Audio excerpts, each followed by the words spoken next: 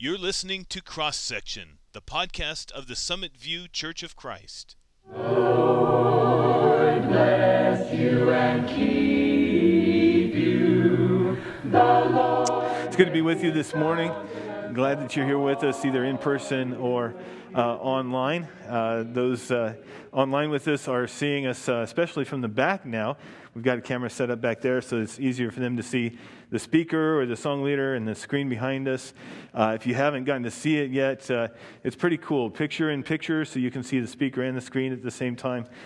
Pretty neat. Glad that you're all with us today, and hope that you're doing well. Grateful for all who are able to be here in person. This does look like a little bit more than we've had the last few weeks, just from the preacher's perspective. Of course, preachers always see more people than are really there, right? Preacher counts are always a little high. We're optimists, and that's all right.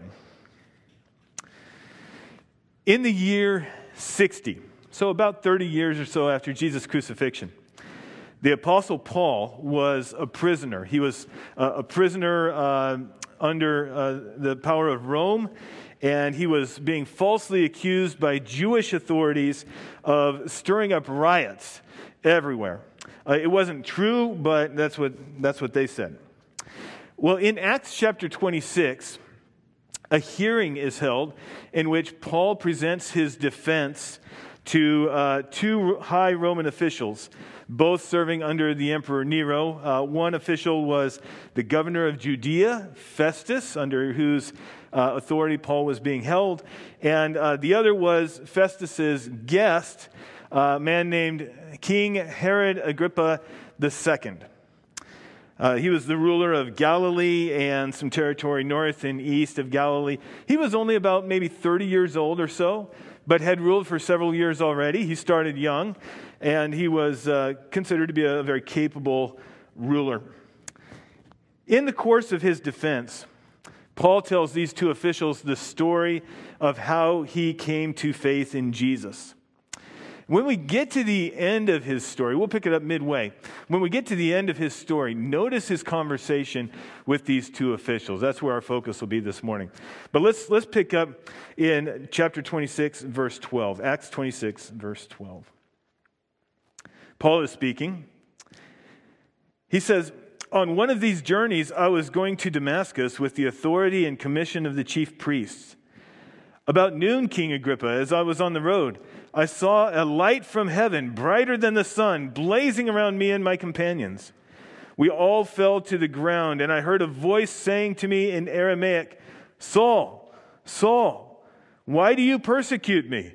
It is hard for you to kick against the goads.' Then I asked, 'Who are you, Lord?' 'I am Jesus, whom you are persecuting,' the Lord replied.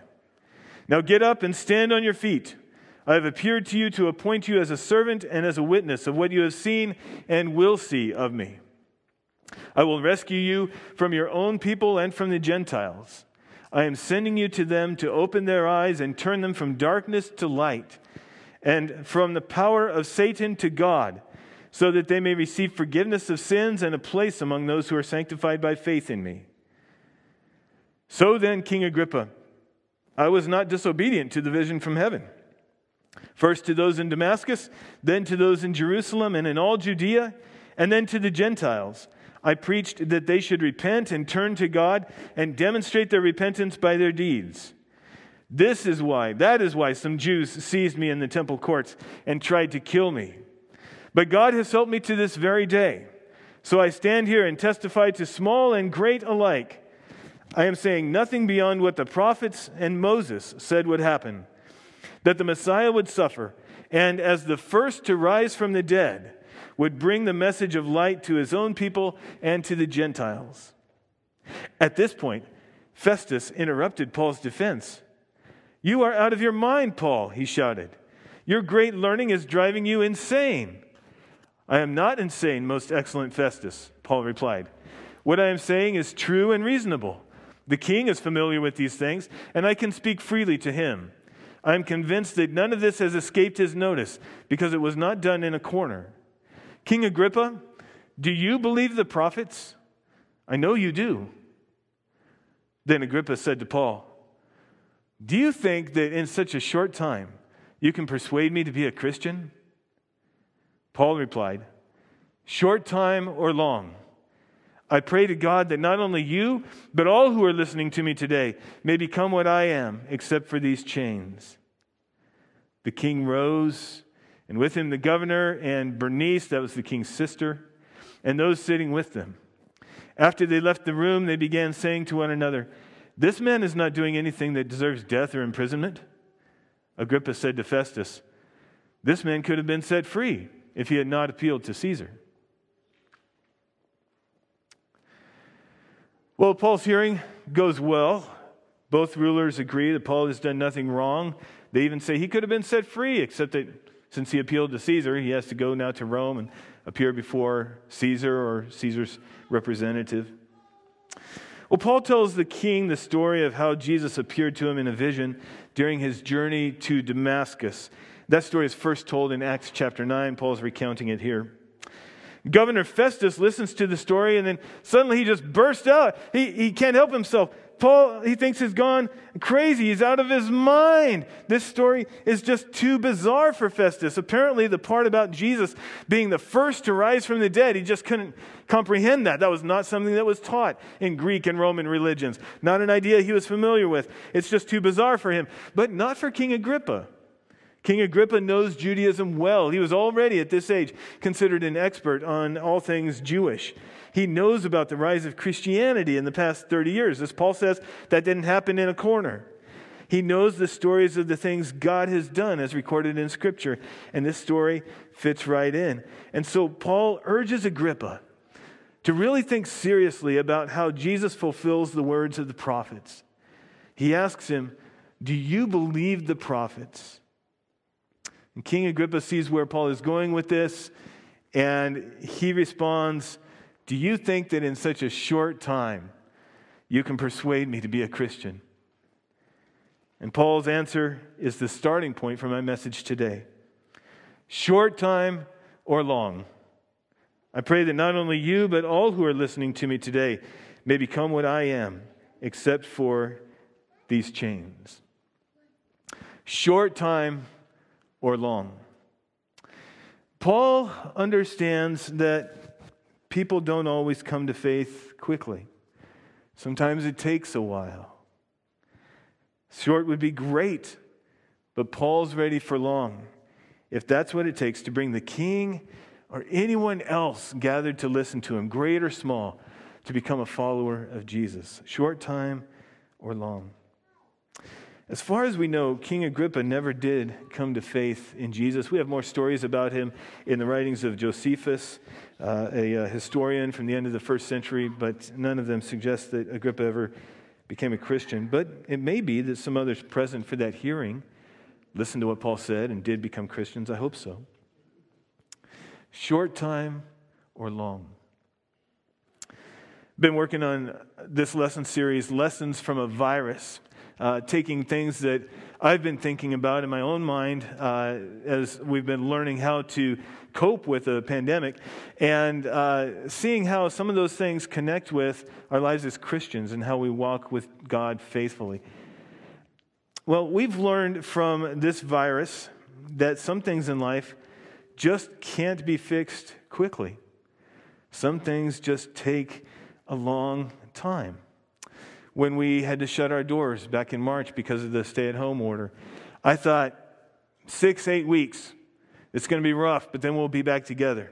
I thought maybe a couple of months. Well, we got halfway into that, and it was pretty clear by that time that it's going to be longer than that. I thought maybe a couple more months. We'll get back together in the summer. And we did, just for one Sunday, some of us.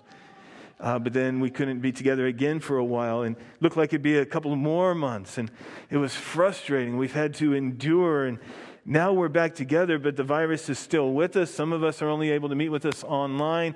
Others are here, but we're having to wear our masks and sit apart from each other, and there's a lot less hugging and shaking of hands than there usually is. So we're having to be careful. May God give us relief. Some problems in life and some wonderful opportunities, too, just take a long time and require endurance. Some of you have raised teenagers. My wife and I are working on that right now. So far, so good, but pray for us. In life, you can take the short view or you can take the long view. And with teenagers on a bad day, the short view might say, I'm finished. I'm done with them. I'm giving them up for adoption if I can find any takers. How much can we pay someone, right? The long view says, I can make it through today for the greater purpose of helping this child become an adult somehow. And tomorrow is going to be better than today because they really are learning. They're growing. Short would be great, but the wise parent is ready for long if needed. Marriage.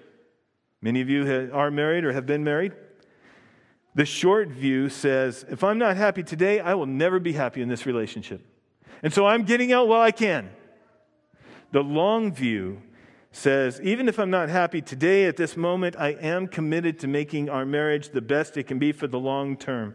Short-term happiness would be great, but the wise spouse is focused on the long-term goal. And that's really true in any kind of friendship or relationship, isn't it? Not just marriage. Church life. The short view reacts to every problem that comes up as if it's of the greatest importance. Oh no, what are we going to do about this? And we might start to panic over every little thing. And if changes need to be made in the life of the church and we don't see that happen soon enough, then we quit and go somewhere else. That's the short view. But the long view reframes problems in terms of the church's long-term goals, especially the goal of helping us all grow to maturity in Christ as his body. And if the changes that are needed don't happen soon enough, we reassess and we try again, but we never, ever, ever give up. To fix everything in the short term and have a perfect church tomorrow would be great, but since our goal is helping each other receive eternal life, we look long term. We see this principle throughout Scripture. Paul models it here in Acts 26. It shows up so much in Scripture because God himself looks long term, and so do his people who follow him. So think about Jesus, because, of course, we should always think about Jesus, right? He is our highest model, the image of God in human flesh. Think about Jesus. Jesus took the long view. At the cross, the short view would have been for him to say to his Father, get me down from here now. End this suffering. We sing this song. He could have called 10,000 angels based on what he said to Peter. I could call legions of angels to come and rescue me. But he didn't. He took the long view. And so in the garden, before he had even gone to the cross, he prayed to God, if it is possible, take this cup from me. Let's do short if we can, if it's possible, but if not, he said, yet not my will, but yours be done. He was ready for long, if that's what God called him to. And God did, and he endured. Hebrews 12, verse 2 says that for the joy set before him, Jesus endured the cross, scorning its shame. You know, there was no joy at the cross. That was a horrific place, a horrific event. But for the joy set before him, Jesus endured the cross. There was joy, far off, in the distance, in the future. The joy of bringing us reconciliation with God through Jesus' sacrifice. And for that long-term joy, Jesus gave his life. God himself has always taken the long view. We see that in his remarkable patience with us as he works to transform our lives. If God took the short view, he would give up on us because we can often be so slow to put in place the changes that he wants to work within us. Sometimes we just miss it. Sometimes we resist, but he keeps working on us. But if he took the short view, he would just finally give up and say, look, I'm not waiting for you. But 2 Peter 3, verse 9, reminds us that God is patient with us, not wanting anyone to perish, but everyone to come to repentance. Just don't keep him waiting too long, because as Peter reminds us in the same chapter, God will not be patient forever. Judgment is coming. But the reason God puts up with so much evil in the world for such a long time is because he's in this for the long haul. This effort to save us, to win us back to our Creator. He takes the long view. God works with us long term because he loves us so much. He wants no one to perish. He wants everyone to be saved. And so he works with us, and he works with us, and he works with us. So as children of God and followers of Jesus, we too take the long view and endure. Why? Because we love God and because we follow God. And this is the example that he's set for us. And we do this because we love and serve the people God has called us to bless. Paul is an example of this long-term perspective in Acts 26. Short time or long, he's praying that everyone listening to him that day will eventually become a follower of Jesus. Just like Paul is, just without the chains attached. Short time would be great, but Paul's ready if it takes a long time. If it takes a long time, that's okay with him as long as it happens. Think of how many people from ancient times in our faith we honor for their endurance, for the way they took the long view and hung in there through difficult times. Sometimes even when they couldn't see much improvement in the situation that they were dealing with.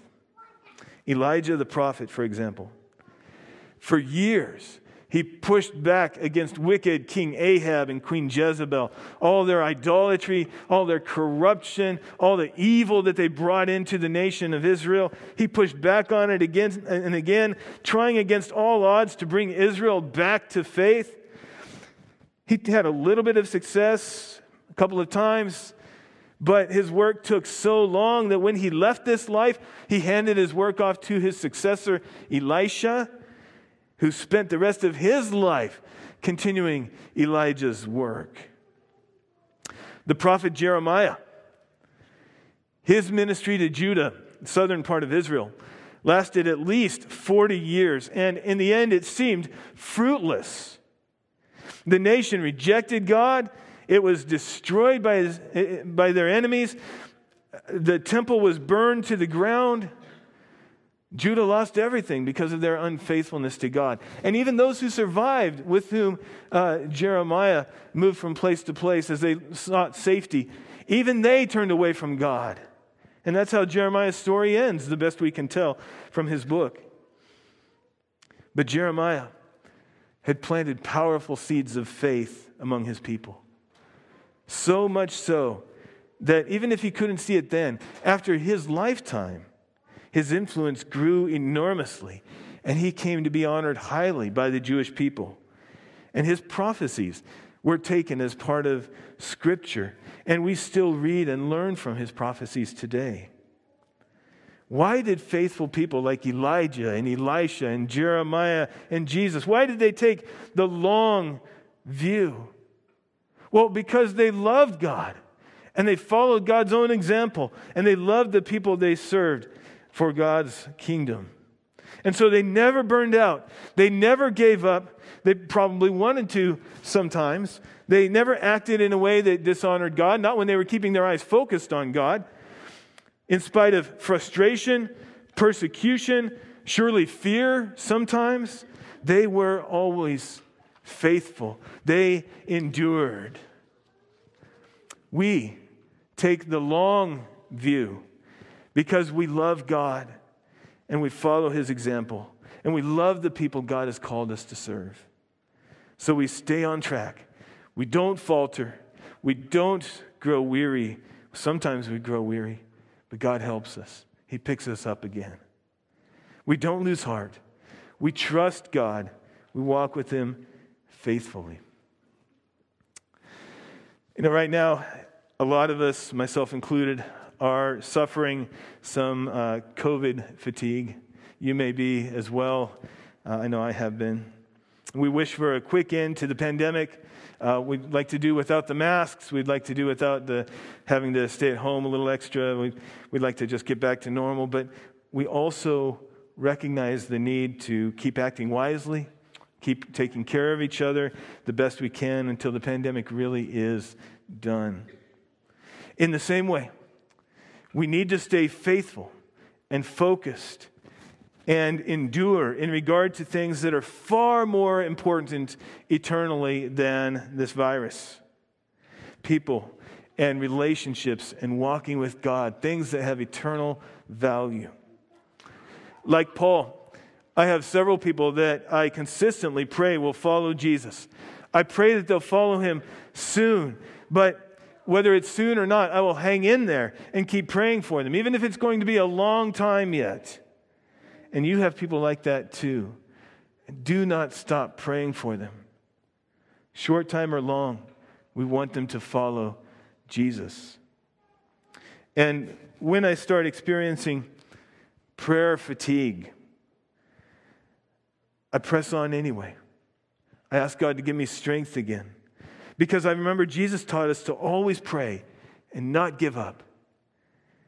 People who serve God, who follow his example, who follow the example of Jesus, who love others and serve them for Jesus' sake, who do so long term, never give up on prayer. We never give up on prayer. And so we pray. And God helps us. Whether he says yes in the short term, whether he says wait, whether he says that's not the way we're going right now, we never give up on prayer because we know that God will lead us and he will help us. So like Paul with King Agrippa, I hope and I pray that the people that we pray for will come to Christ soon. But short time or long, we'll hang in there with each other and with God and with people who need Jesus. We take this as our perspective because God takes it as his perspective. He loves us so much that he works with us long term. No quick, easy fixes for God. He's been in this a long time. God is in the business of changing lives, and sometimes it's just a long, slow process. I know this because I can see how patient God has been with me over many years. Short time would be great, but we're ready for long if needed. Praying God would bless his church, praying God would heal our community, praying that God would bring one more person to faith in Jesus, praying that God would continue and complete his work in me. Short time or long. God bless you. Let's pray together. Lord God, with this virus we're grappling with